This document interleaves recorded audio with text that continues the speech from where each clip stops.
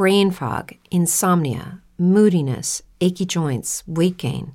Maybe you're thinking they're all just part of getting older, or that's what your doctor tells you. But MIDI Health understands that for women over 40, they can all be connected. Hormonal changes that happen during perimenopause and menopause are at the root of dozens of symptoms women experience, not just hot flashes.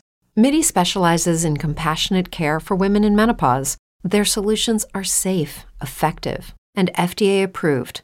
Plus, they're covered by insurance. A convenient telehealth visit with a MIDI clinician can be your first step to getting personalized care. They'll tailor a treatment plan for your symptoms and health history so you can get back to feeling great. 91% of MIDI patients get relief from symptoms within just 2 months. When your body changes, your care should too.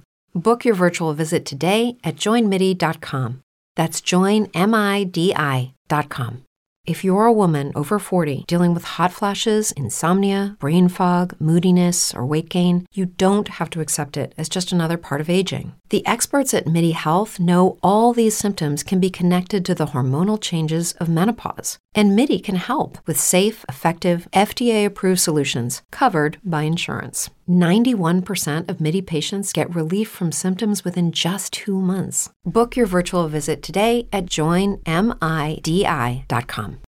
Welcome to Jason Powell's Pro Wrestling Boom Podcast, a production of ProWrestling.net. Get ready for the latest news, analysis, and interviews featuring big names from the world of pro wrestling. Here comes the boom!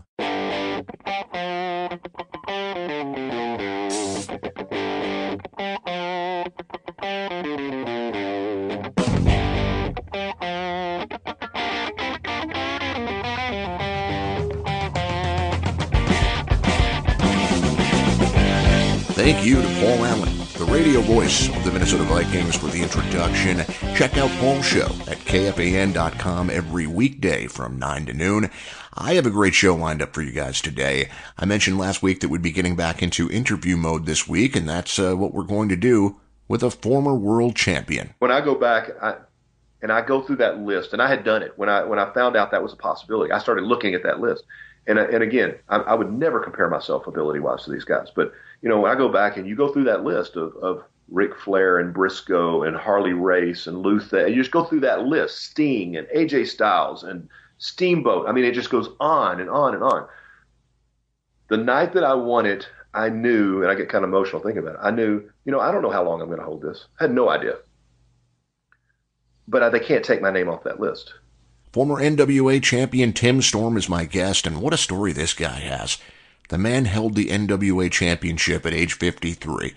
Some of us thought Ric Flair was old when he held the title back in the day.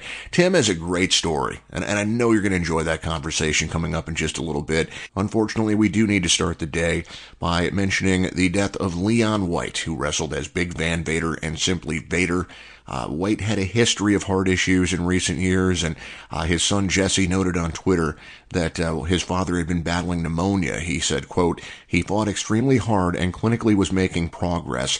Unfortunately, on Monday night, his heart had enough and it was just time," end quote. I remember seeing Leon White very early in his career when he wrestled as Leon Baby Bull White in the AWA. And, you know, it's always cool when you can see a guy very early in his career, just on television, whatever, but you see him start at that level and then go on to become a champion, or in this case, just a true legend in the industry. And that's exactly what White did. You know, he won the IWGP Heavyweight Championship in Japan. He won the WCW Championship. I consider him easily, and I think most people do, one of the best big men in the history of pro wrestling. My sincere condolences to his family. In lighter news, Ring of Honor COO Joe Koff says the company has lost its date at Madison Square Garden in New York City. Koff implied to Mike Johnson of PWInsider.com that WWE played some role in ROH losing this date. Quote, "We had a deal with the Garden, and they told us they were backing out after communications from the WWE," end quote. Now, the buzz was that MSG officials were upset that WWE was giving all of their WrestleMania weekend dates to Barclays Center in Brooklyn rather than giving them some of those dates. The assumption of people I've spoken with is that WWE is going to end up giving MSG some sort of a major event to kind of make up for some of this. Either way, ROH appears to be out, barring some change in plans from MSG. ROH was expected to run the Garden during WrestleMania weekend, which would have been quite the coup for them. But Koff didn't explain all the details. Still, the assumption of several people I've spoken with is that Chris Ripley, the president and COO of Ring of Honor's parent company, Sinclair Broadcast Group, spoke prematurely when he told BizJournal.com earlier this month that ROH would be running that venue. And in other words, it's kind of unknown whether anything was actually finalized between ROH and MSG officials. Again, Koff not really getting into the particulars there. So is it a case of, they have, obviously if they have like something signed, then, they may have a legal complaint here, for the Garden pulling out of this. If they didn't get anything finalized, I don't know. Unfortunately for Ring of Honor, looks like they're going to be looking for another venue to host their WrestleMania weekend event. And WWE is, people are going to grumble about this. Look, WWE is going to do what's best for WWE, just as ROH does what's best for ROH. It's natural, and as long as there weren't any contracts signed, I don't know that there's really anything wrong with this, even though I'm someone who was really looking forward to seeing ROH run at that historic venue that, what's been considered for so many decades as home base for WWE. Big Cass was released by WWE on Tuesday. His name was in the news a while back for reportedly blowing off directions from management in a segment that involved the little person who portrayed Daniel Bryan. I don't think they've been waiting this long to let him go over that incident, but I do know that the decision was made prior to the Money in the Bank pay-per-view, and that the firing was actually handled by Vince McMahon personally on Tuesday afternoon. I don't know what the future holds for Big Cass. He doesn't seem like he would be a good fit for Ring of Honor. Would New Japan want a guy his size? Impact Wrestling, maybe? His size actually seems to work against him in a place like Ring of Honor, as far as I'm concerned, because he would just make the already smallish roster look even smaller. And he really hasn't shown that he can have the type of matches that ROH typically looks for. I'm sure he's going to do fine, just working for random independent groups because he's fresh off of WWE television, but I don't know where he'll actually land as far as a regular home is concerned. Speaking of WWE Money in the Bank, I thought it was a good show, but rather than go into details about it today, I'm going to direct you guys to the ProWrestling.net live episode from Monday that Will Pruitt and I hosted at pwaudio.net. It's a separate feed for our free podcast from ProWrestling.net. Will and I spent over an hour talking about that show, NXT TakeOver, which, by the way, I actually enjoyed a little bit more than Money in the Bank even. So you can check that out again at pwaudio.net. I just don't want to get too repetitive with things today. I will take a moment to look ahead to next week's Ring of Honor Best in the World pay-per-view coming up a week from Friday. This looks like a really good show on paper. You have Dalton Castle defending the ROH Championship in a triple threat against Cody and Marty Scurll. You have the Briscoes and the Young Bucks for the tag titles. New TV champion, Punishment Martinez, who won the title in Dallas over the weekend, will be defending that title against Adam Page. It was previously just announced as a singles match, but with Martinez winning the title, they've added the title match to the card. Bully Ray facing Flip Gordon. That's going to be fun. I'm looking forward to seeing just how they mesh in the ring together. And then you have Jay Lethal and Kushida having the rubber match, with each guy having won a previous match in their two-match history. ROH pay-per-views, they usually deliver as far as like the in-ring product is concerned. The lineup for this show really does excite me. I was on a conference call it was an Access TV conference call earlier this week with Cody, and he implied that Castle's title reign has been a disappointment. He had some strong words to say about that. Now, was he shooting? Did something slip? Or was he trying to generate some buzz? I don't know. Either way, I think it does create some buzz, and I'm looking forward to that main event quite a bit. And a title change certainly doesn't seem like it's certainly does seem like it's a real possibility, given that Dalton Castle has been injured, and the storyline has been that Cody must win the ROH Championship in order to get his NWA title shot at the All In event, in order to make that a title versus title match. So will they go the predictable route and have Cody win? Will they surprise us by having Castle retain? Or maybe Marty Scurll wins. I think most people are probably predicting Cody just because of that all-in stipulation, but nothing's guaranteed. And I think either way, it's going to be a fun main event and a really good show on paper. That should be a lot of fun, and I'm sure we'll spend a little bit of time talking about that show next week as well. WWE has announced their long-awaited UK television series. NXT UK is going to begin taping July 28th and 29th at the Corn Exchange in Cambridge, England. And I'm curious to see how this does. Now, I'm not going to spoil anything, so don't panic, but I am looking forward to seeing next week's two-day UK Championship tournament that was taped this week in London, and they're airing on Monday and Tuesday on the network. There are a lot of talented wrestlers in the UK. I love the last special they did from the UK. But some of these guys have just been on hold with WWE for over a year now, by and large. I mean, they were able to work other events, but still, it's like, you guys ever going to do anything with these people? So it's going to be good to see them get their own series. I am curious to see how this show performs as far as, I don't know that we're going to get any firm numbers on this because it'll be on the network, I assume. I'm looking forward to the new series, but for whatever reason, I expected more buzz when the announcement was made, and I'm guessing there probably is more on that side of the pond than there is here, but I still expected a little bit more buzz about this in the U.S., a little stronger reaction. Just on social media, I kind of expected there to be a lot more excitement about this announcement when it was made. I believe it was on Monday, and it really, Monday or Tuesday, one of the two, they announced it at one of the shows, and it just didn't seem like there was a whole lot of reaction there.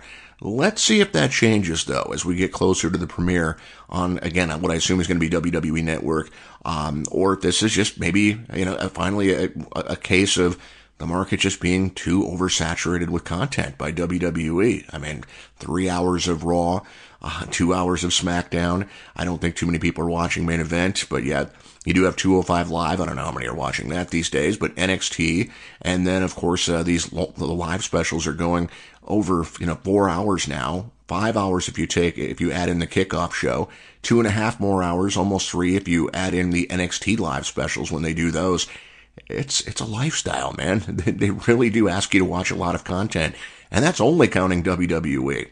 Hey, remember, you can subscribe to this podcast on iTunes, Stitcher, Downcast, pretty much anywhere you get your podcasts.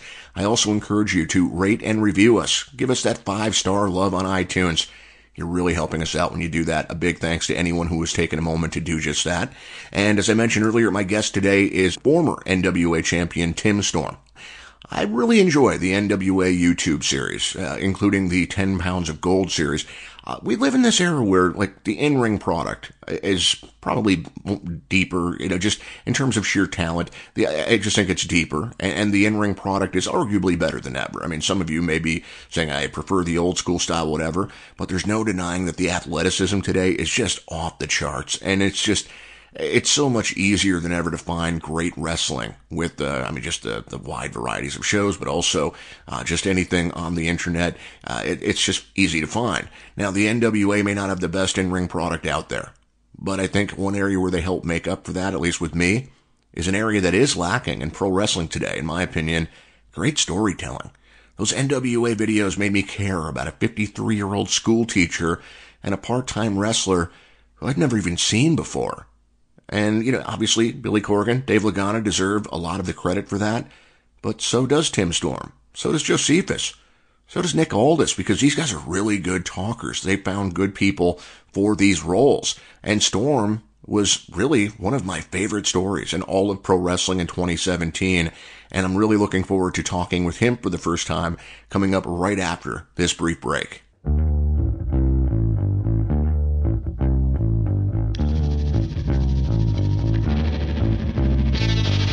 ProWrestling.net is the place to go for news and analysis, live television and major event reviews, opinion pieces, and so much more. If you want to keep up on the very latest in professional wrestling, then search no further than ProWrestling.net. Welcome back to the Pro Wrestling Boom Podcast with Jason Powell. It is my pleasure to be joined by the former NWA champion and a man who now has his own T-shirt, Tim Storm. Is this your first pro wrestling T-shirt after all these years? Tell people about it, where they can find it, all that good stuff. NWA.com is where to find the T-shirt. It's the first one that is going through Wrestling Tees. That's wrestling has changed a lot, obviously, in the last 10 or 15 years. And, that was 10 or 15 years ago. If you had a T-shirt, you were maybe one of the only guys who had one. Now with technology being what it is, everybody's got a good quality T-shirt and pictures. So, I've sold T-shirts for, 20 years. So it's definitely not my first one. It's just the first one that Wrestling Tees had and has done for us. And, that's through NWA. Obviously, I love it.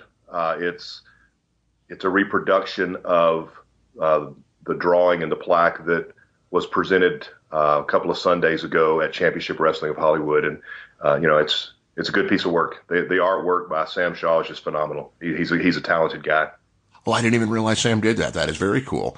Now, I like to kind of start generic, especially when I don't know somebody's history. So let's get basic with it. We'll keep it simple. We'll start with an easy one. Were you a fan of pro wrestling as a kid? When did you start watching? When did you catch the wrestling bug? Absolutely. That's the biggest reason why I'm involved today. I grew up in Pine Bluff, Arkansas, which is kind of, central Arkansas. It's about 45 minutes south of Little Rock. And I was very fortunate. To me, I was fortunate. As we talk about it now, my mom is 93, and when we talk about these things, she still acts surprised. But every Saturday, because of the location that I grew up in, I got Memphis wrestling in the morning, I got Georgia Championship wrestling in the afternoon, and I got world class wrestling every Saturday night. And the joke there, or the statement that I make a lot is, while other kids... Brain fog, insomnia, moodiness, weight gain. Maybe you think they're just part of getting older, but MIDI Health understands that for women over 40, they can all connect to menopause. It's at the root of dozens of symptoms we experience, not just hot flashes. MIDI clinicians are menopause experts, offering safe, effective, FDA-approved solutions covered by insurance. 91% of MIDI patients get relief from symptoms within just 2 months. Book your virtual visit today at joinmidi.com. If you're a woman over 40 dealing with hot flashes, insomnia, brain fog, moodiness, or weight gain, you don't have to accept it as just another part of aging. The experts at MIDI Health know all these symptoms can be connected to the hormonal changes of menopause. And MIDI can help with safe, effective, FDA-approved solutions covered by insurance. 91% of MIDI patients get relief from symptoms within just 2 months. Book your virtual visit today at joinmidi.com. Were watching, Bugs Bunny and Roadrunner. My days were scheduled around wrestling. And, those three were very, very different in their makeup. Wrestling fans will know this, but obviously, Memphis is famous because of its Memphis style of wrestling. Georgia Championship was the NWA, and that was, Mr. Wrestling #2 and the Four Horsemen and the Road Warriors and DiBiase, and the list goes on and on and on, and really it's a who's who of professional wrestling. And then at night I got World Class, which was the Von Erichs, which that in itself was kind of set a tone for wrestling. They're the first ones to do to use music in their videos and to do like a 3 or multiple camera shoot the way they did it with one at ringside. That was groundbreaking stuff.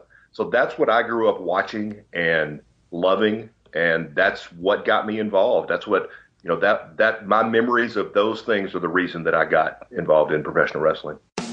If you enjoy the Pro Wrestling Boom podcast and pro wrestling audio content, then I know you're going to love becoming a member of the ad-free version of ProWrestling.net.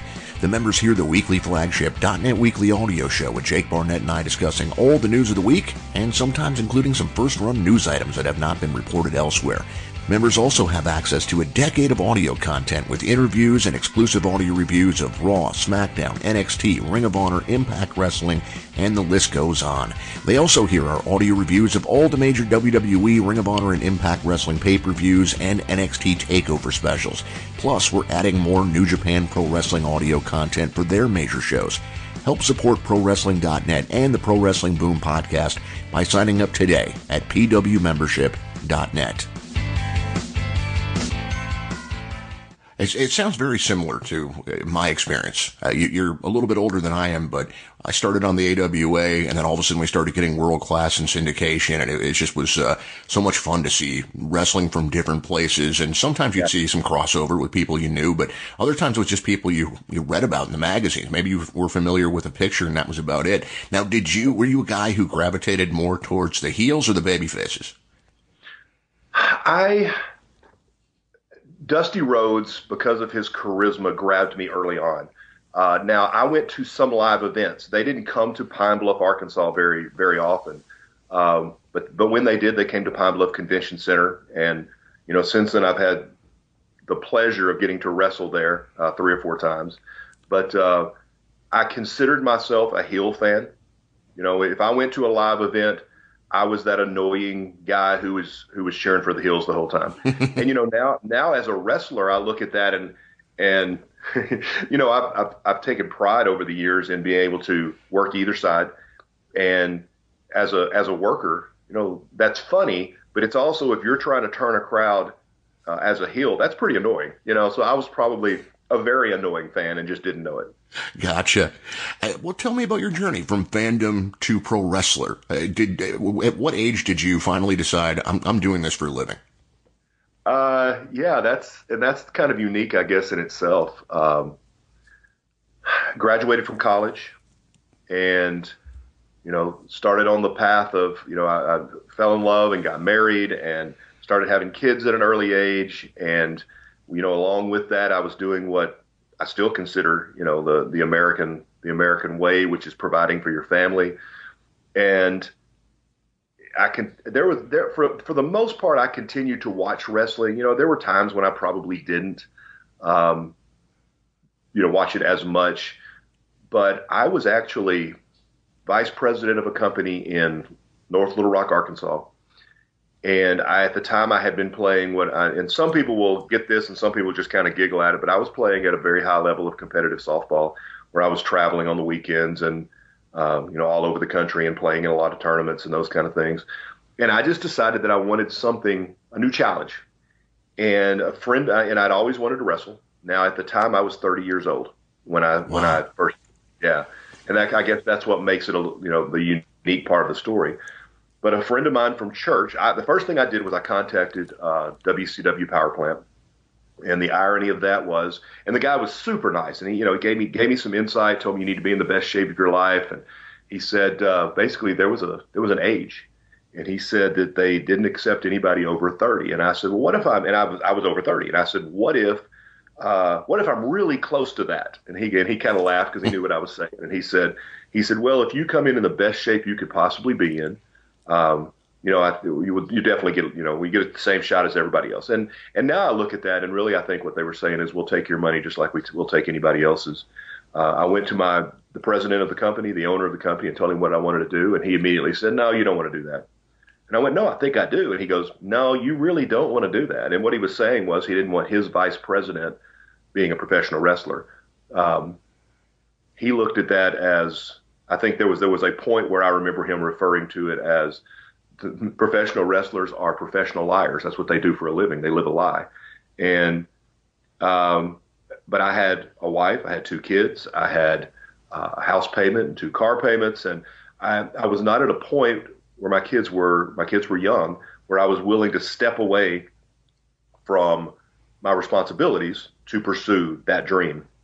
And a friend of mine from church said, well, I saw this ad on TV. And he said, I'll be honest with you. He said the quality wasn't very good. The production quality wasn't very good. But there was a gentleman named Bill Ash who had a wrestling school in Paris, Arkansas, and he was running independent shows maybe once or twice a month. And it was not great quality TV, but I contacted him and that's where I started training. And it was kind of a deal where I compromised. I think probably had my dream of, hey, I want to do nothing but professional wrestling. I think, well, first off, I probably should have started at 18 or 19 if that was my dream at the time. But if I truly wanted to do that, as a living, I think WCW Power Plant would have been a much better shot for a quick potential. But there was also a ton of guys who went and didn't make it, so I'm not saying I would have. But like I said, I started at 30 years old and had my first match at probably 31. But, I was a big guy, and there's always a need for big guys in wrestling. I don't think I was ready when I had my first match, but was very fortunate to get in the ring pretty quick and start learning and growing and developing at an early age. And it was as an old school training as you could possibly get. You said the magic word here. You said some people would laugh at you or would laugh at the idea of you playing competitive softball. I don't know if you know this, Tim. You're talking to a 20-year veteran and a softball, self-proclaimed softball god. If we need a ringer, are you available? Oh, man. Here's what I have left. I can still hit the ball a really long way, but don't ask me to bend over and field a ground ball or run in the outfield or run the bases. And that whole 5-tool athlete, that's gone. So I don't think anybody wants me on the field. Every once in a while, I've got the guy that I work out with on a regular basis will say, hey, I know you. For me, wrestling really is a priority. And if I go out on a Friday night and try to run the bases, and like I said, I can still hit the ball a long way. But if I run the bases 3 or 4 times, it just made my Saturday, Sunday bookings for wrestling a whole lot more challenging with my knees. So, but yeah, I loved the game. And, at one point, this is all in Arkansas at the time. And I know even classifications, how they classify now has changed. But, we won a couple of B state championships and played some A major tournaments, which we were, got drilled at on a pretty regular basis. But we played at a pretty high level, and it was a lot of fun. Yeah, I just like to tell myself that it starts at D-League, and there's nothing higher than that. But, yeah. Anyway, I actually have to ask. I think people would strangle me if I didn't. You ever run into Sid on the softball field? I actually did. Really? Yeah. And, this was before I absolutely knew who he was. But it was before I had started chasing the wrestling dream. And, in Pine Bluff, at this point in Arkansas, softball was huge. And there were tournaments every weekend of all levels, and I was playing in most of them. They were not. My wife was so patient with me, but there were nights I was playing in 3 leagues in one night. But anyway, I ran into Sid a couple of times. And here's my softball memory. First off, he is a physical specimen. Yeah. He is just unbelievable because I don't know what is he 6'6" and looked, back in the day, he looked like a professional bodybuilder. Very intimidating, nice guy. But he would either hit the ball a mile or pop it up to the infield. That's my memory of Sid, but when he got a hold of one, it went a long way. I guess one more softball related question. What about Braun Strowman's dad? I actually looked that up and watched some of those videos of him hitting. Unbelievable. Yeah. Power hitting to me, wow, we're really getting to softball. Power hitting to me was a science, and I worked at it like I do wrestling. I worked really hard at it, and that guy's a classic. I mean, if you go back and watch the way he swings a bat and cuts the ball in half on a downward motion, and I mean, just hits the ball a ton. Yeah, I did watch some of that stuff. That's impressive.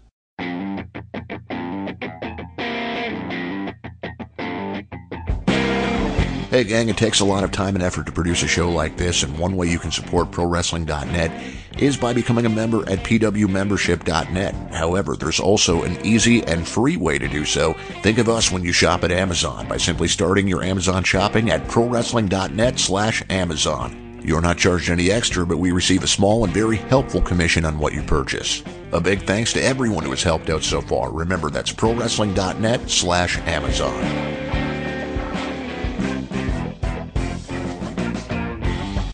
All right, back to the wrestling. I could talk softball all day, but I don't think the listeners would appreciate it. What would you say is the most high-profile thing you did in pro wrestling before this NWA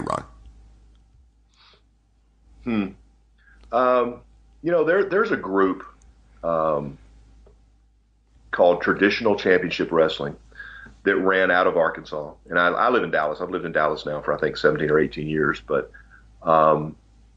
it doesn't get the credit for the quality of the production that it did.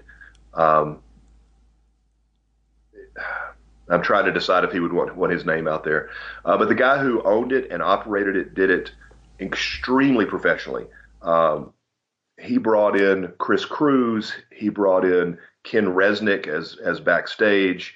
And I'm drawing a blank on it was the guy back in the 80s and 90s that did all of the WWF segments. They had almost like the Tonight Show,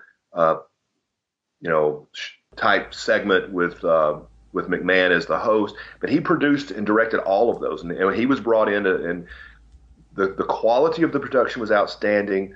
The talent roster was fantastic. And it was a combination of guys that were handpicked from all over the United States as meeting not just the physical qualifications, but the kind of person that this guy wanted to use. And then, of course, sprinkled in guys who were no longer under contract. And it ended up being available nationally and in some cases internationally. And that's probably been, 7 or 8 years ago. And it's still on syndication. Well, I'll run into somebody at a gas station where they'll say, "Hey, I saw you wrestle last night," and I'm like, "You did? Where were you?" But that was a pretty high profile production. And when people start talking about, it didn't last. It lasted about 5 years, which is a pretty good run.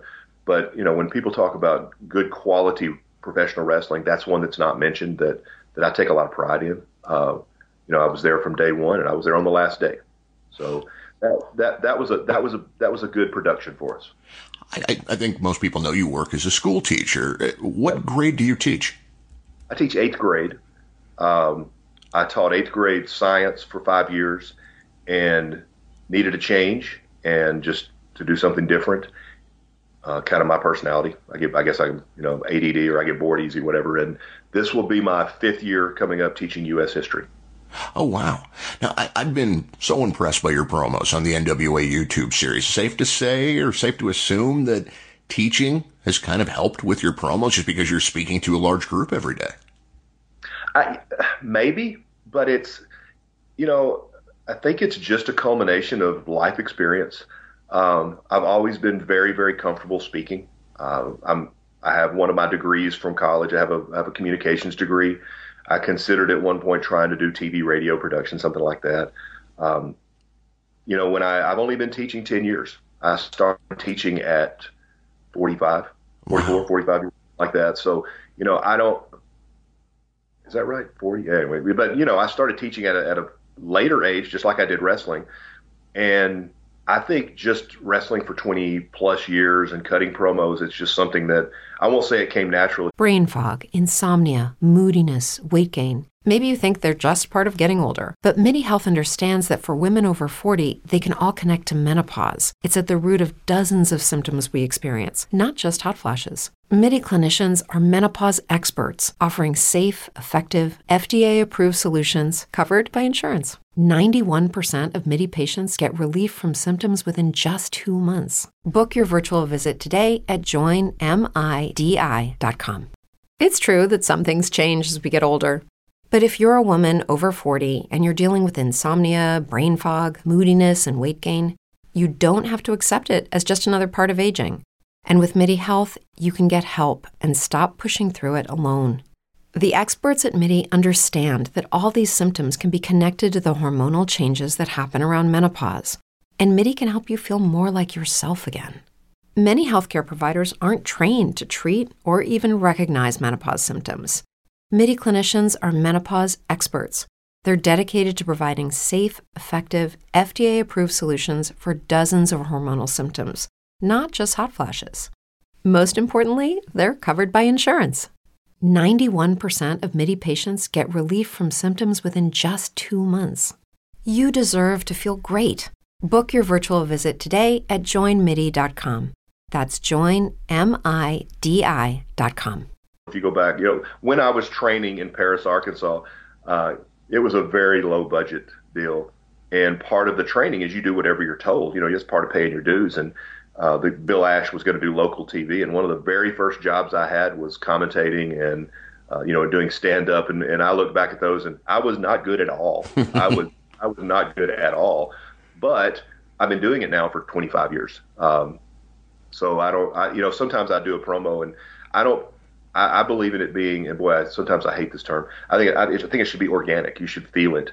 And I know that at one point, it was one of Dusty Rhodes' things early on was he was saying, don't practice your promos. It should be emotional, and you should mean what you're saying. And I kind of try to apply that. I have an idea of what I want to talk about, but I just believe they should be real and be emotional. And so, but I appreciate you saying that they're good. Sometimes I walk away going, yeah, that wasn't good at all. But whatever it is, whatever comes out of my mouth is heartfelt. It's real, or I wouldn't say it. Now, when it comes to teaching and wrestling, do you try to keep those worlds separate, or are you more of an open book type with the kids when it comes to that sort of thing? It has become a combination of both, and that's kind of a weird answer. But my wife taught in the same school, and actually she moved onto the administration side, and I had done a long-term sub deal while I was trying to decide if I wanted to teach. So when I first started teaching, I literally walked into my wife's room and became that teacher. And for years, she had told people as a way to connect with kids that her husband was a professional wrestler. So, for years that had been passed down and passed down and passed down. So my first 3 or 4 years, I really tried to not talk about it. But they knew anyway. And, I'd have kids in the hallway, and I've got a mixed past wrestling wise, which I will probably get into at one point. But, some kid would walk up in the hall and throw up some kind of hand sign from some, faction that I was in and say, I saw you put a guy through a burning table, and I would reply with, and that's why you should do your homework, So I would try to keep those two worlds kind of separate.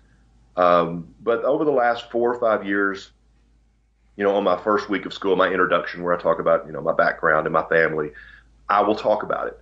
And then I'll be very clear and specific and say, I'm going to keep those two things separately. And, as a teacher, I have a weird sense of humor in life in general. And I'll say, they'll say, why are you embarrassed? Absolutely, I'm not embarrassed. But if I'm standing up here talking about the Emancipation Proclamation, you don't need to be picturing me in a pair of, white man underwear and leather boots. That is not what you need to see, while I'm teaching. So I try to keep those worlds separate. They'll bring it up. And, there was a big discussion this year. I came out with a T-shirt that kind of based on the NWA stuff that says that everybody has two sides, a good and an evil, and how you treat me determines which side you see. And one day they had finished a test, and I was on my email, and the guy had sent me the rough draft of the T-shirt design, and I clicked on it to look at it, and it wasn't there. And after about 2 minutes of snickering or whatever, I realized that it had come up on the overhead projector that all my kids were looking at it. Oh, no. And, well, that became a big issue because now I've got 100 and something kids that want to buy this T-shirt. But school policy, obviously I'm not there to make money. So, but that became a big deal. And, so, they know. I will talk about it, but I really work really hard at when it's time to teach, I'm teaching. I'm not talking wrestling. But they know. You can't hide that.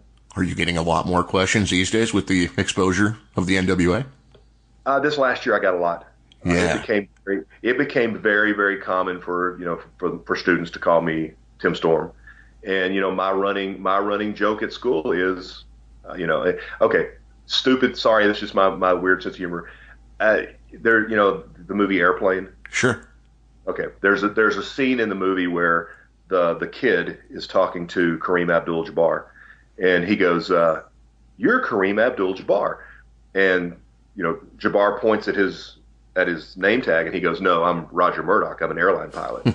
and that became my running joke all year long was somebody would say, you're Tim Storm. And I'd say, no, I'm Tim Scoggins. I'm a history teacher.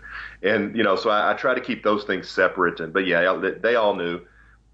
And, there's a little weirdness there when some 13-year-old girl comes up and starts talking about pictures on your fan page that got deleted because, I just try to roll with it and stay focused. Now, obviously, pro wrestling over the years has had its share of negative media attention, whether it's content related, steroids, premature death. Were there times when it's been difficult, maybe even just with certain people that, higher ups? Has anyone ever given you any grief about doing both? At a school, no. The lady, she's retired since then, but the lady that hired me, at the 10 years ago, I had long hair. I basically kept it back in a ponytail at the back. I had a Fu Manchu mustache, and I weighed about 310 pounds and looked like a biker. And when I was hired as a teacher, that's what I looked like. And she knew exactly what I did because, my wife had worked there for 8 or 10 years, and, they welcomed that. And really I'm at a school where, it's economically disadvantaged, and at one point we had something like 52 nationalities. We have a huge Samoan and Tongan population, and I don't and didn't look a whole lot different than a lot of the kids, at my school. So, there's always going to be people who don't feel positively about professional wrestling, and the truth is, I'm okay with that. It's like anything else; it's not for everybody. And everybody's got a right to their opinion. So the negativity that comes with it, there's always going to be some of that, and you just got to accept it. And I believe in what I do. I love what I do. Obviously, or I wouldn't still be doing it. Even when my body tells me, "Hey, you might want to rethink, continue to do this." I love doing it. I can't imagine my life without it. I can't imagine being at the 8th grade, hell-raising kid. Yeah. Hearing word gets around, hey, we got a sub today. This is going to be great. And walking in and seeing you there, especially the way you described yourself. I'm surprised you weren't just like sub for hire where, all right, we got a trouble class. We're going to bring in this Tim Storm guy. Well, and ironically, I'm on a team of 3 history teachers, and they would probably disagree with me, but it seems pretty evident to me that in a lot of cases I get the discipline kids. And the truth is, I didn't know if I was going to be a good teacher or not. That's the truth. It turns out I'm a pretty good teacher. I really try to treat every kid the same, period. Doesn't matter where they're from, what they do, how they act. I try to teach I teach everybody the same. I try to figure out how they learn, and I work on that. But I don't have any discipline problems. And the other teachers laugh at me and they say, well, of course you don't, you're 6'4", 260, and you're scary. Why would you have discipline problems? But it's really, okay, now we're getting into teaching philosophy, but it's really not even that. I'm sure it helps. But if you're consistent and you provide structure and you treat everybody the same way, and I'm going to be respectful of them until they show me I can't be, and I expect them to be respectful of me. And I joke with the kids, I am annoyingly consistent. The way I act on the first day of school is the way I'm going to act 187 school days later on the last day of school. They're going to say, Mr. Scoggins, can we do this? And I'm going to go, have we done that all year? Right. So, and I am annoyingly consistent. And I think that it works for me. Did you ever try the old teaching gimmick in wrestling, the Board of Education, any of that stuff? I didn't. The guy that trained me was a guy named Bill Ash, and he actually did something real similar to that, where he came out as the professor. And I think because he did it, it just was out of respect for him. I never did that. I've always wrestled as Tim Storm. There was a period early on where I tried to do 2 gimmicks. My thought was, well, if I'm making this much money for one match, I can throw on a mask, change gear, and work twice and make twice as much money.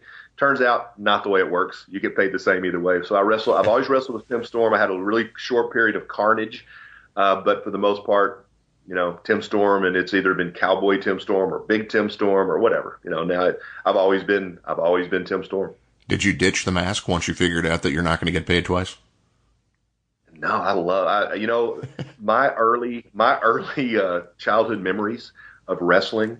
My very first memory was Danny Hodge, and he had lost a losers leave town match and came back with everybody knowing it was, it's been done a million times. Came back as Danny Hodge wearing a mask, and everybody knew it was Danny Hodge, but they couldn't get the mask off of it. Sure. I was always a huge fan of wrestling, Mr. Wrestling number 2. I remember one of the wrestling magazines I had probably at, 12 or 13 years old was Mil Mascaras. And it was a picture of him in like a trailer that he traveled in, and he had 1,000 masks laid out. So I've always been a mask mark. So no, I haven't ditched the mask. I've got a Mr. Wrestling 2 mask probably on this shelf behind me. And in my bag, I still carry I still carry one that I used for a long Really? time. I don't know why. I joke with people that I'm kind of a gear guy. I've probably got 30 pair of trunks in my bag at any one given time, but just same design, different color. So the mask just kind of goes with me everywhere I go. It's kind of weird, I know. All right, I hope this isn't going to offend you, but when the NWA was purchased by Billy Corgan, I remember having to look up, like, who's the reigning NWA champion? Right. Yeah. And then I saw your age, and I immediately thought, oh, this poor guy is done. He's out. Did you have a similar concern? Absolutely.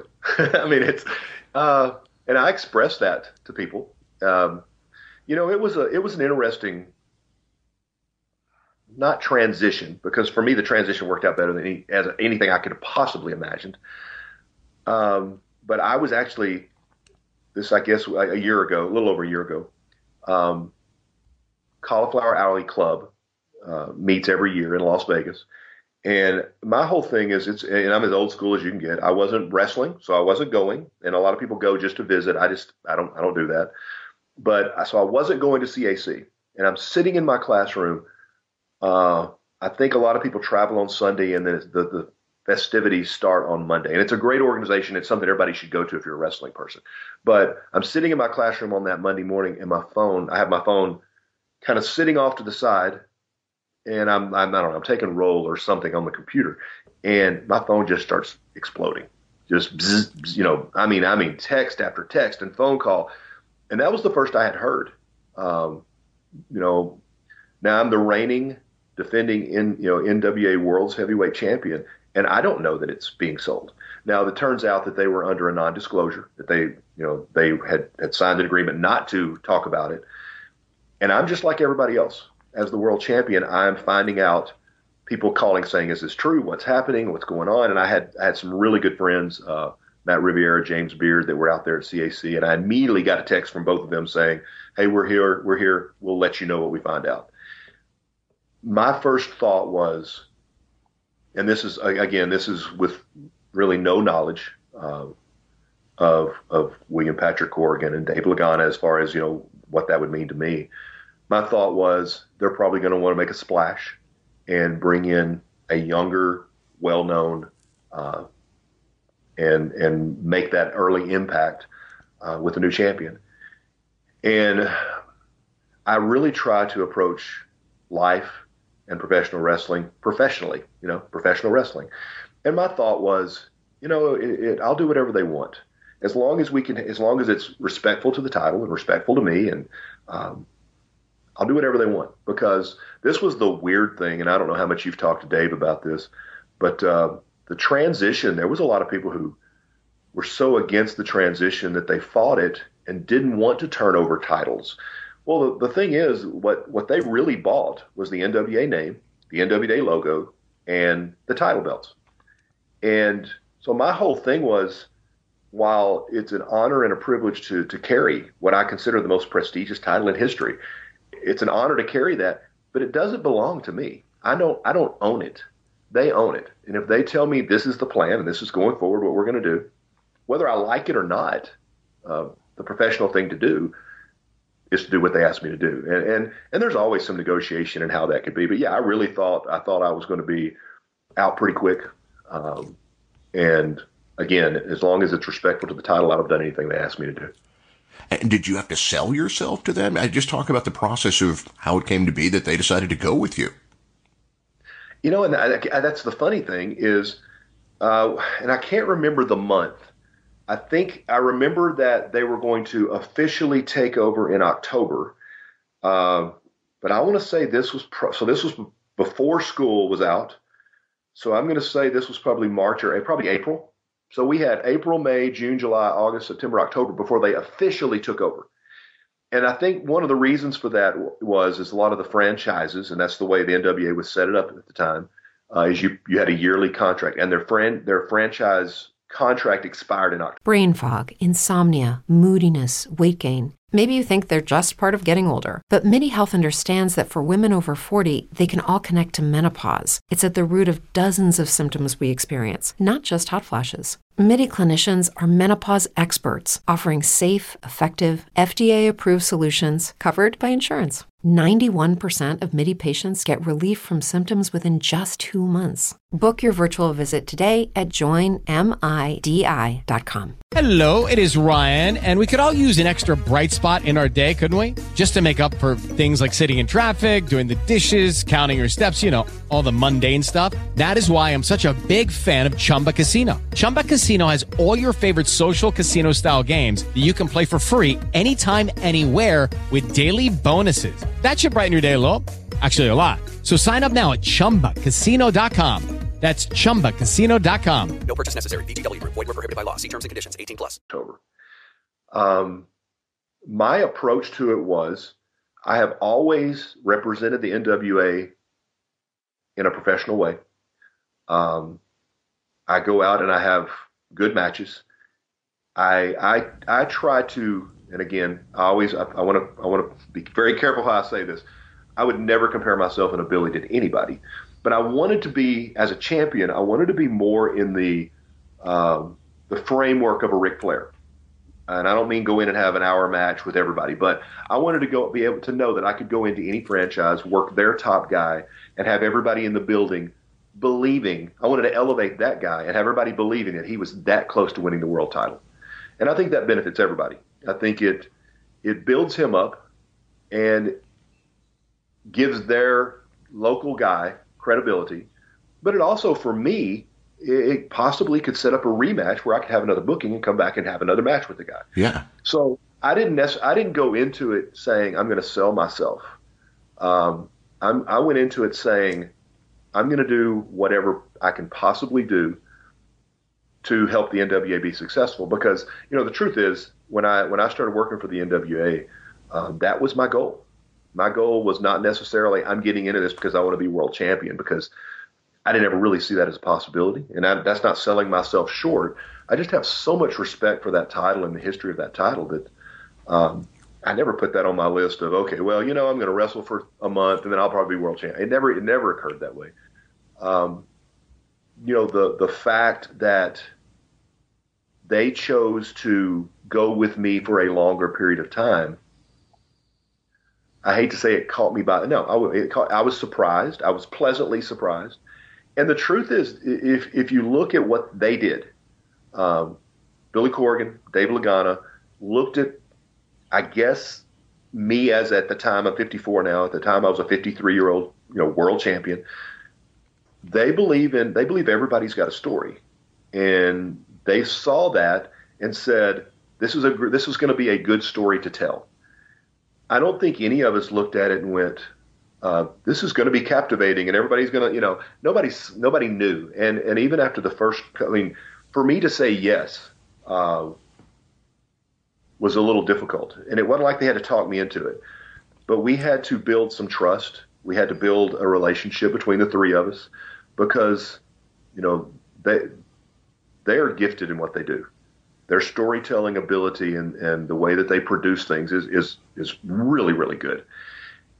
But what they wanted to do was something that I had protected for 20 years. I kept a lot of things, and this is just me as an old school professional wrestler. You didn't let anybody see behind the curtain. Sure. You want everybody to understand and believe that that we're all millionaires and we go to every show in a limousine, and that's a professional wrestler. And I protected three things. I protected my family. I didn't want anybody to, positively or negatively, I didn't want what I do to reflect on my family.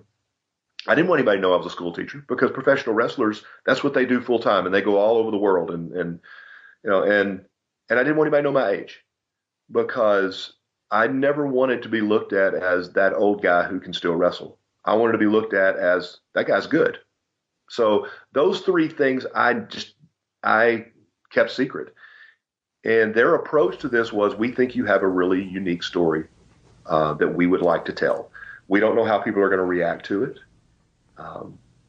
And building up that respect and that trust. And I knew that if I wanted to have any type of continued run with that world championship, that was the way to do it. And that we were going to have to find a way for both of us to be, to be happy, I guess. And that's what they did. And, the very first, just like your reaction, how can you possibly have a 53-year-old NWA world champion? Right. That was the blowback that I got immediately, because I'd never, and there were good friends of mine who knew my age, but I'm in pretty good shape, and most people would never have guessed that. Some would, who knows? But by opening that up, the first 10 Pounds of Gold episode, or better yet, probably the introduction, and again, the way Dave and Billy do this is there's not like, they don't give you a script and say, okay, here's what we're trying to tell. What they do is they ask you questions, or they say, go out and talk and do your thing, be you. And then we'll see how people react to it. So there's no script. If they say, here's the story we want to tell, if they want you to be honest and tell your story, just like I'm doing with you. So, the first 2 or 3 weeks for somebody who has protected that his whole life were brutal. I mean, it was the negativity that I got personally through social media was brutal. And I just tried to keep in mind, just like I said earlier, that everybody's got it. Everybody has a right to their opinion. Some people can watch my matches and think, oh, I love that old school style. And some could say, that's boring.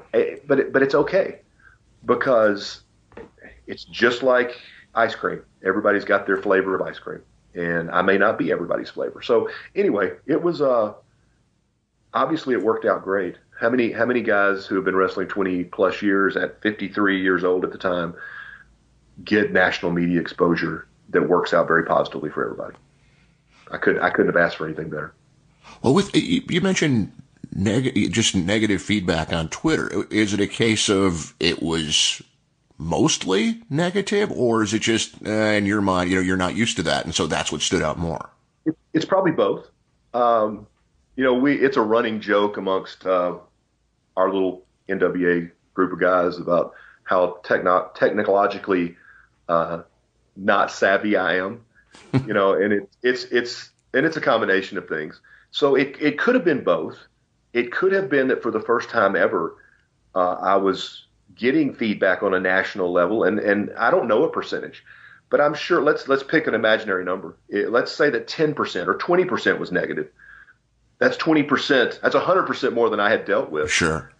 In my world of, and I've wrestled in Africa and Japan and Canada, and in my little world of here in, Arkansas, Louisiana, Tennessee, Mississippi, Missouri, Florida, Alabama, in my southwest corner of the world, I'm well known and respected, and I have a good reputation, and people know I'm a professional, and I don't hear negative very much. But to open that up on a national level for people who their only knowledge of me is he's a 53-year-old world champion, I saw, in my perception was, wow, these people are brutal. Do I really want to open myself up to this? But it again, the every 10 Pounds of Gold episode as they came out was so well done, as far as the way they were produced and edited. And it is, at that point, it just got more and more positive with every episode. Yeah, where do things stand today? Have you won people over? Has anyone ever had the courage to go, hey, I was wrong about you? Absolutely. Good.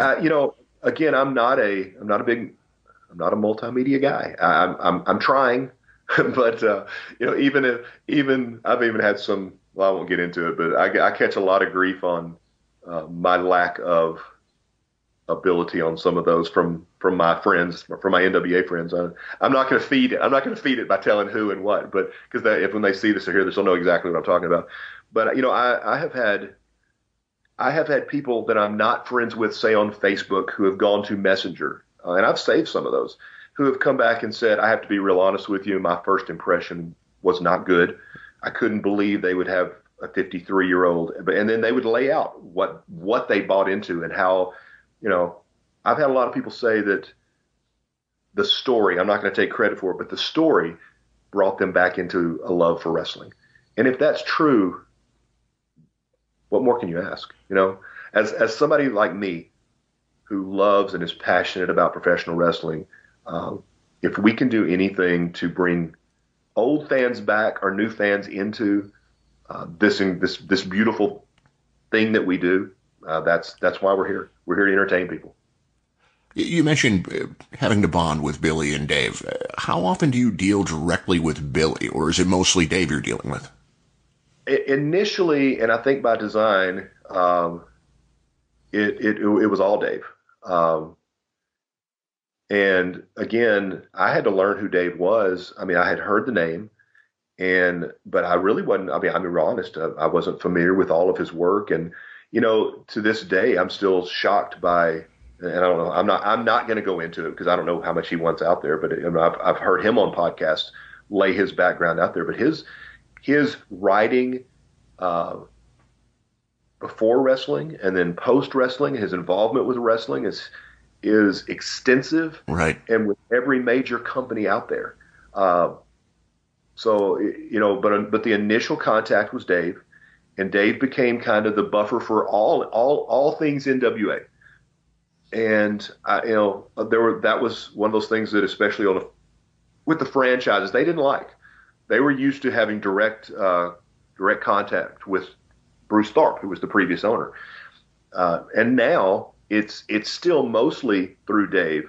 But now I've got a relationship with Billy where, and again, Billy he's so multi-talented and he has so many things, so many irons in the fire right now. He's a busy man, successful in so many areas. So, and mainly because of that, we still have contact, but even with all of that, Dave's my go-to guy.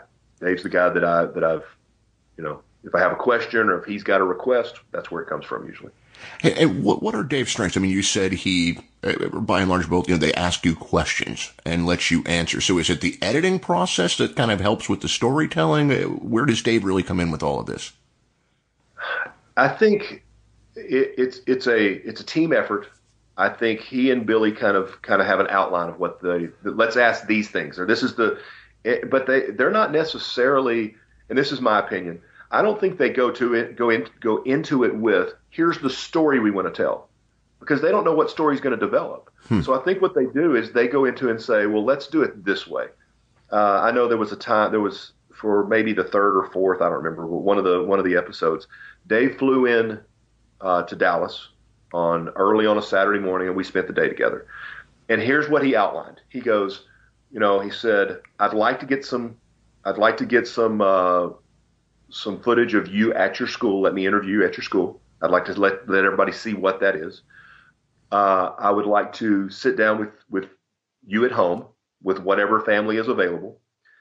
I would like to go with you to the gym and get some workout footage. And that was the outline. And then it was just basically, let's see how that works out. I picked him up at the airport. Fortunately, I live and my school is probably 15 minutes from Dallas Fort Worth Airport. So we stopped at the school about 8:30 on a Saturday morning, and he set up his cameras and said, let me just ask you some questions. And he just started asking questions.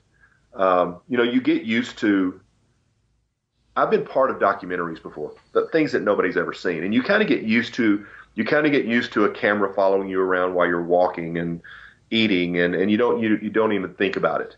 But I don't know that you don't really get used to in your comfort zone, in your classroom with 30 desks. So you're used to 30 kids and, of having somebody ask you questions in there. But we did each one of those steps. Again, no scripted questions. As far as I know, he had some ideas of what he wanted. How about this? Scripted questions, no scripted answers. And then he took that and put it together. And it seems to me that as he sees the story developing in the answer to the questions, he's already formulating how he's going to tell that story. But it's not like he's not trying to mold it into, and this, again, my opinion, he's not trying to mold it into a predetermined idea. It's an organic thing that as he sees it developing, he can kind of feel the story. And to this day, like, I'll watch something that I'm not involved with, and I'll send him a text because I literally sit in awe of his ability to tell a story. He is really gifted. And then he'll send that, he and Billy will kind of have an outline. He'll send either the raw footage or the footage of that he's kind of got a rough draft, and then he and Billy will work through that. And between the two of them, their creative abilities is just, for somebody like me who can't comprehend what it takes to do that. It's mind-boggling to me when I see a finished product. When I saw the first one, I was like, "Oh yeah, I'm in. I'm definitely in now." That's so good. How did I get so lucky to be a part of this? That's so good. You mentioned in a Rolling Stone interview, people were acting dishonest. They wanted you to drop the NWA championship so they could control the title. Tell me about it. It just seems like almost a ludicrous plan, considering they wouldn't own the title.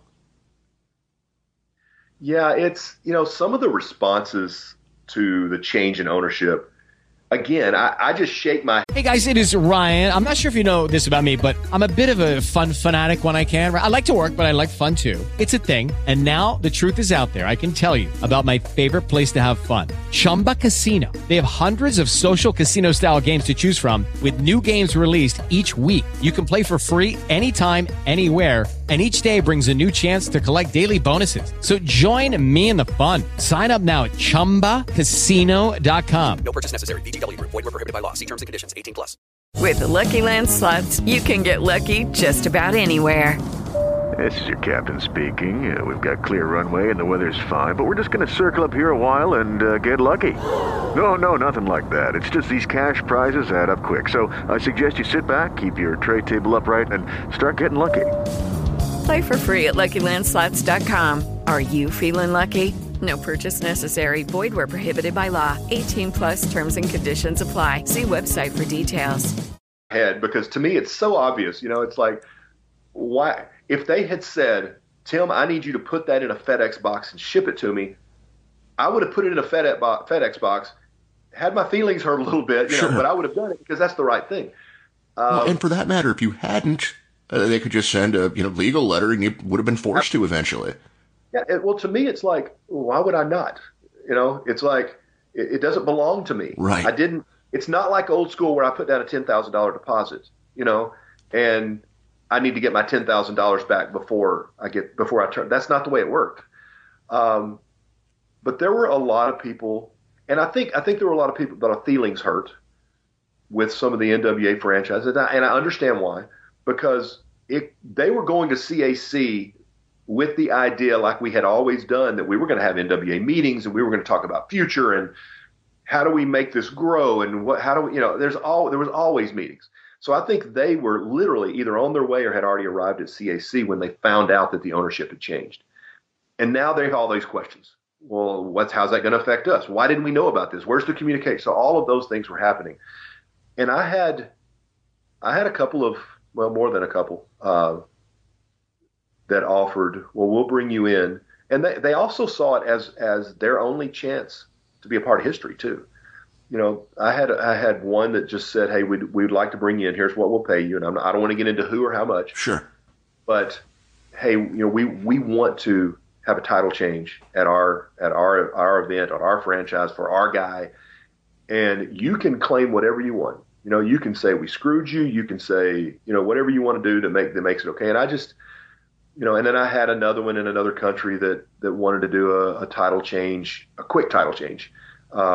Where I would drop it one night and win it back, which, historically that's happened. You go back to, I think it was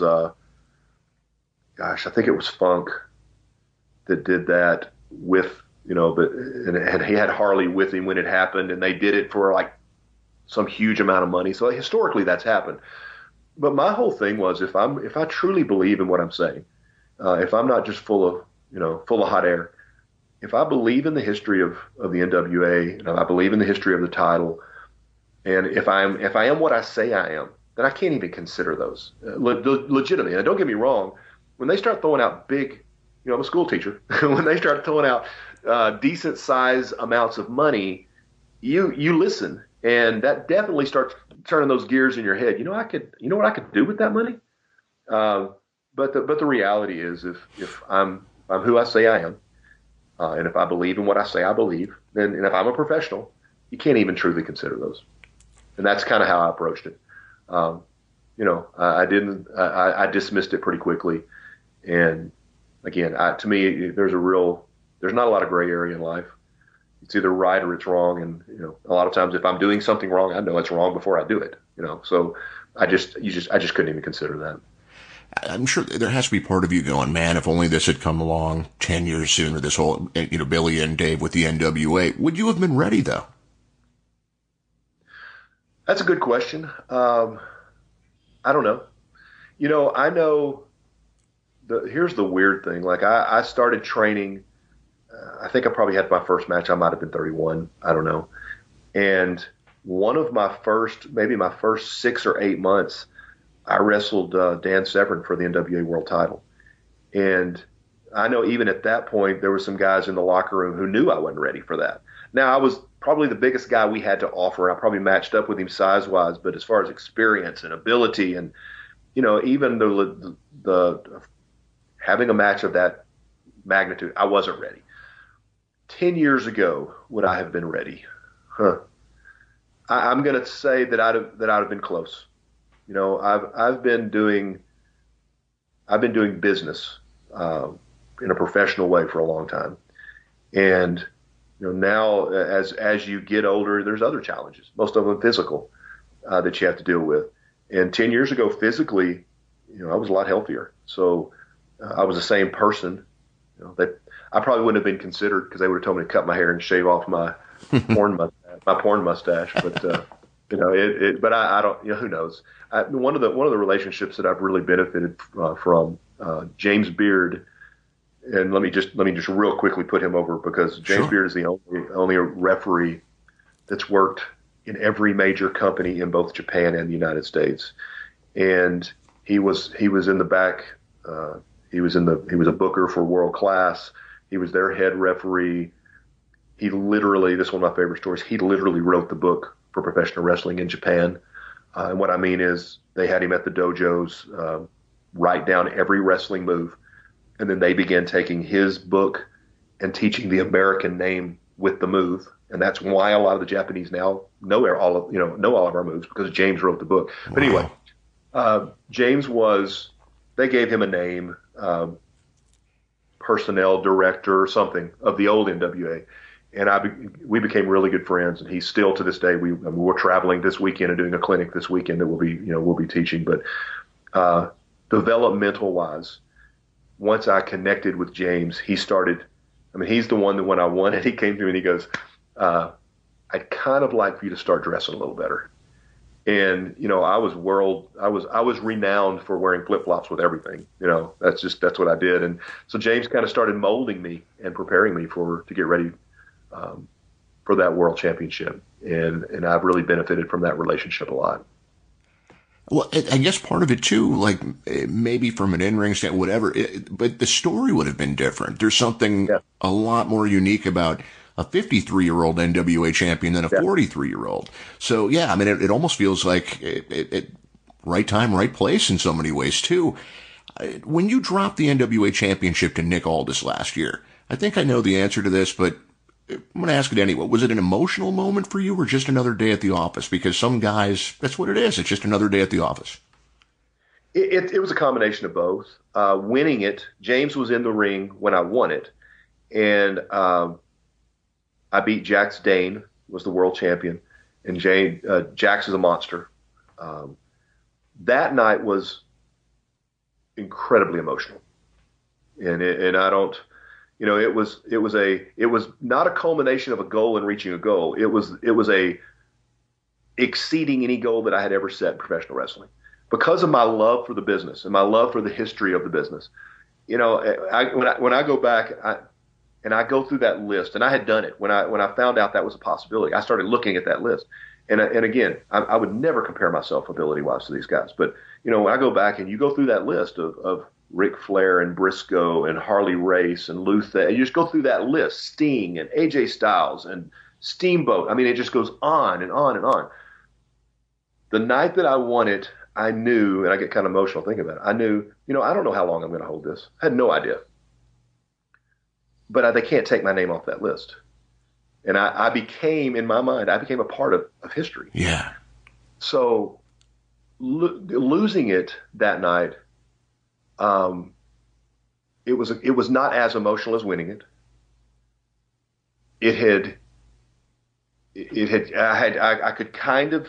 I could feel the momentum as it was coming, and I knew at some point it was going to happen. You know, and the way the story unfolded is I had been injured.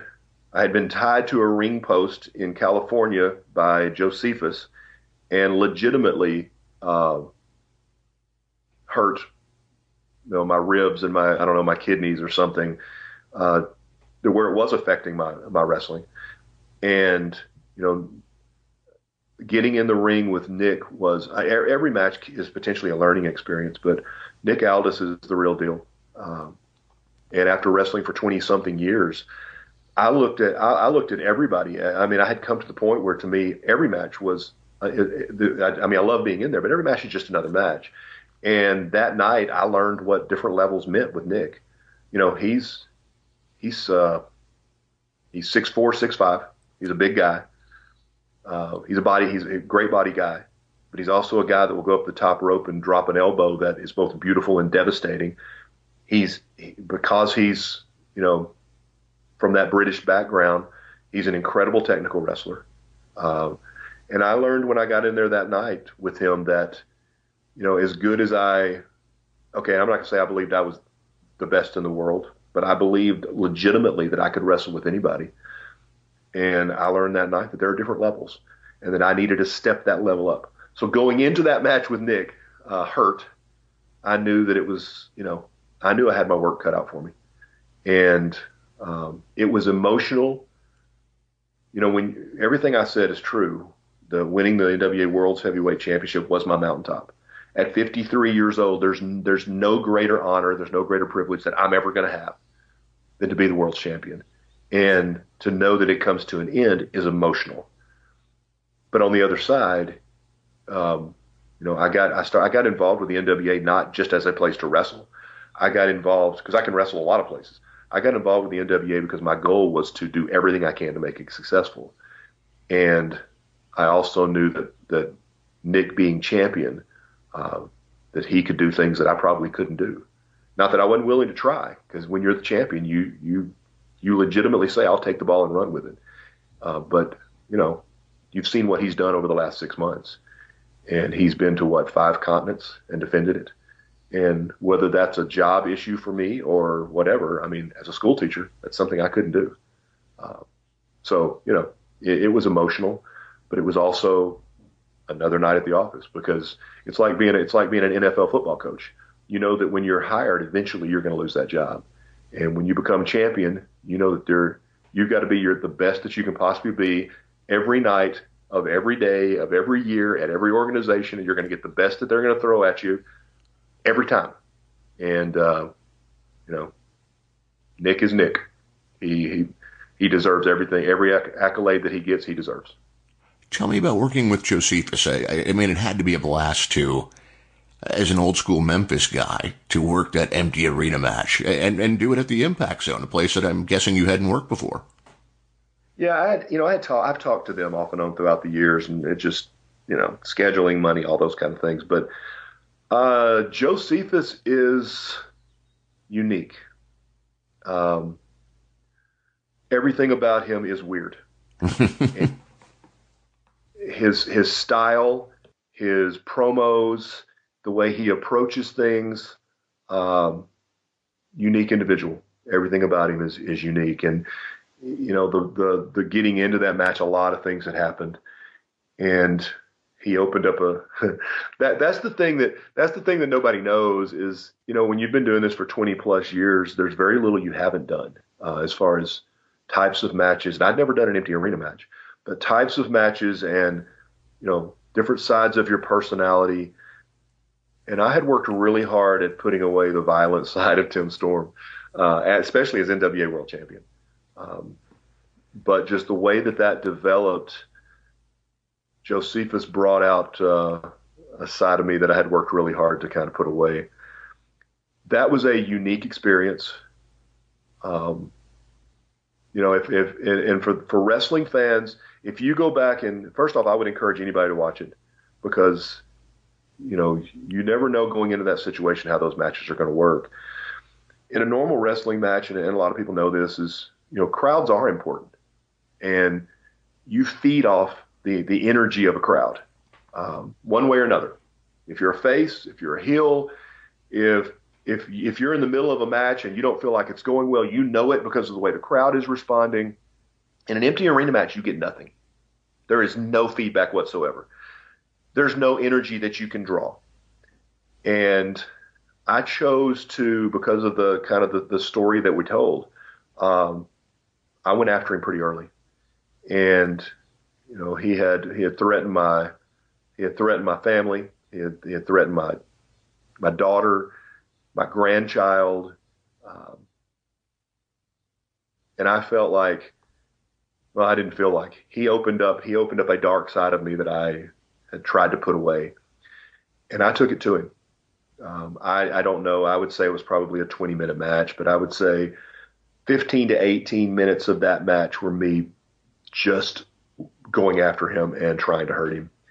And for the most part, you know, in any situation, if you're a competitor and you're a perfectionist in what you do, if I go back and watch that, I still look at things and go, okay, I don't like that segment like that. I wish this had gone differently, or whatever. It's not perfect, but there's not a lot of research you can do on an empty arena match. Lawler had one back in the 80s and 90s that was really good. I think with Funk. Yeah, exactly. The Rock and Mankind had a big one. There's a third one that I'm leaving out, but there's basically three that if you're going back and you want. Lucky Land Casino, asking people, what's the weirdest place you've gotten lucky? Lucky? In line at the deli, I guess? Aha, in my dentist's office. More than once, actually. Do I have to say? Yes, you do. In the car before my kids' PTA meeting. Really? Yes. Excuse me, what's the weirdest place you've gotten lucky? I never win and tell. Well, there you have it. You can get lucky anywhere, playing at LuckyLandSlots.com. Play for free right now. Are you feeling lucky? No purchase necessary. Void where prohibited by law. 18+. Terms and conditions apply. See website for details. With the Lucky Land Slots, you can get lucky just about anywhere. This is your captain speaking. We've got clear runway and the weather's fine, but we're just going to circle up here a while and get lucky. No, nothing like that. It's just these cash prizes add up quick. So I suggest you sit back, keep your tray table upright, and start getting lucky. Play for free at LuckyLandSlots.com. Are you feeling lucky? No purchase necessary. Void where prohibited by law. 18+ terms and conditions apply. See website for details. To watch, research, those kind of things. That's the three that you're going to get. And truthfully, I took a little bit from all of those. There was the one thing that I wanted to interject for history fans is there's a famous one that Lawler did where they broke a popcorn machine in a Memphis match and went into a concession stand, and that kind of became off limits. But I took ideas from all of those. And for those that haven't watched it, I don't, spoiler alert or whatever, but the finish was brutal. I legitimately thought that at that point my career might be over for a lot of reasons. I was 53 and thought maybe the way it ended, I wondered if my neck was broke.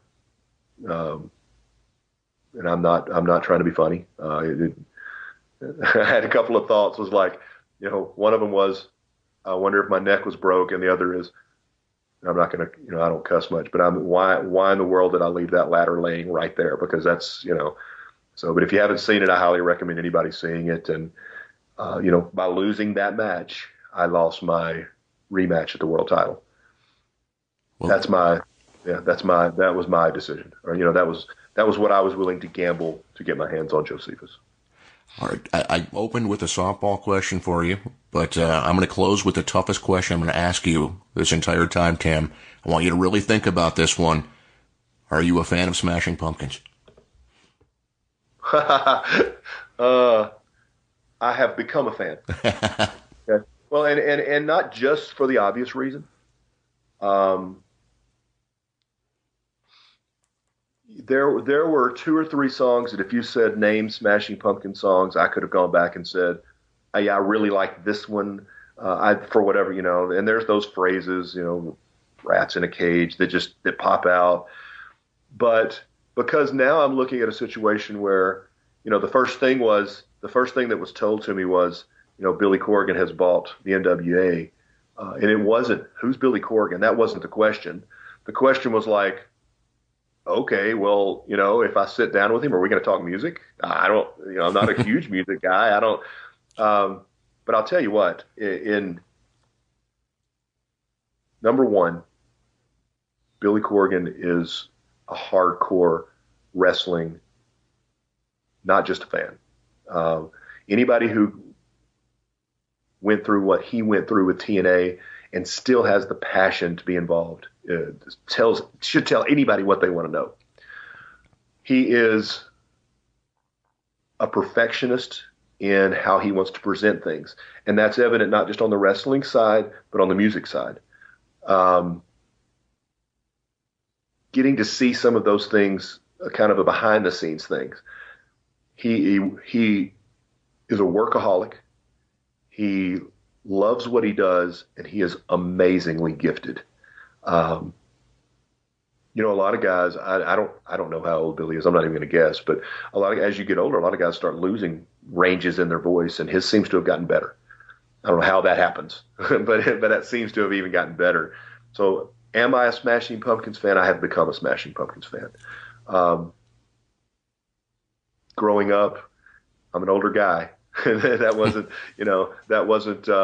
one of the go-to groups when I was in high school or college, but it came after all that. But yeah, he's incredibly talented. Before we're done though, can I make a statement? Without question, go for it. You brought up Josephus. You brought up the empty arena match. I was brought back by the NWA in a high-profile situation in California, Championship Wrestling from Hollywood. There was a three-way match that involved Crimson, Josephus, and Nick Aldis. And I sat for a long time after getting knocked off my mountaintop. And I've even debated about whether I was, in the valley, and I guess I was, because there was a dark time for me. But I chose that time to come back because I wanted it to be a high profile. I wanted to make an impact if I were going to continue. And that was part of being in that valley, is I had to decide, am I at a point in my wrestling career where I need to step away? And I determined that I'm not, there's unfinished business for me. So if you don't mind, what I'd like to do is I would like to issue a challenge to Josephus. July 21st in Clarksville, Tennessee. That's where it started for us. That's where the first match I had with Josephus. And out of that match, he claimed that he lost 3% of the vision in his eye because of me using a foreign substance, which is absolute bull. But Josephus, and I want to be careful here because, as a person, as a professional, and as a teacher, I think that you have to be careful that you don't blame other people for your decisions. But I also think that people need to be held accountable for things that they do. And I'm going to hold Josephus accountable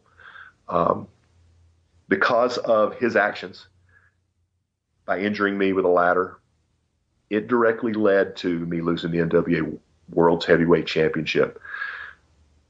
Because I lost that empty arena match, it led to me losing my rematch for that world title. And I'm going to hold Josephus accountable for that. So I want to challenge Josephus July 21st in Clarksville, Tennessee. And I want to make sure that he understands that he's not wrestling Tim Storm, that he's wrestling something that he's helped to bring back. And that's the dark side of Tim Storm. I'm going to show him something that's more violent than he ever thought possible. Well, there you have it. Follow Tim Storm at Tim Storm NWA. Check out the NWA YouTube page. Tim, anything else you want to plug before we call it a day? All I ever want to plug is, if you haven't watched any of the 10 Pounds of Gold episodes, if you're not up and current on what's going on with the NWA, you need to do that. It's the most exciting thing that's happening in wrestling today. It is, I believe in the history of the NWA, and I believe in the future of the NWA. The only thing I want to plug is, if you don't know what's happening with the NWA, you're missing out on professional wrestling. Check it out. find an opportunity to catch up, because this is where it's at right now. Very good. Thank you for your time, sir. Thank you. I truly appreciate it.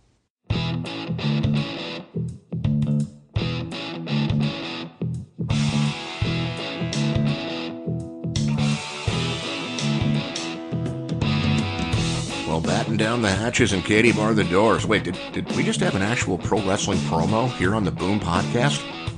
Not really what we do, but hey, what the hell? Call me crazy, but I got to assume that Josephus is going to be accepting old Tim Storm's challenge. So check it out on the July 21st event in Clarksville, Tennessee. We'll be happy to pass along more information on that show at ProWrestling.net as it's released. And in the meantime, subscribe to our podcast, rate and review us on iTunes, and please stop back next week right here for the Boom.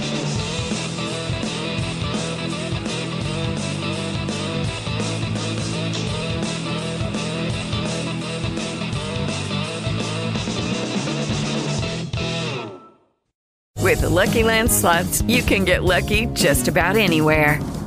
This is your captain speaking. We've got clear runway and the weather's fine, but we're just going to circle up here a while and get lucky. No, nothing like that. It's just these cash prizes add up quick. So I suggest you sit back, keep your tray table upright, and start getting lucky.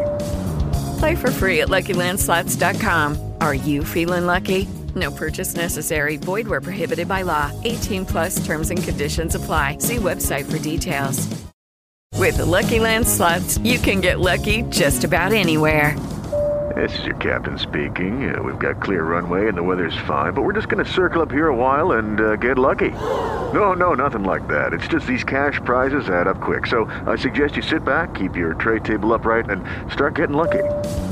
Play for free at LuckyLandSlots.com. Are you feeling lucky? No purchase necessary. Void where prohibited by law. 18+ terms and conditions apply. See website for details.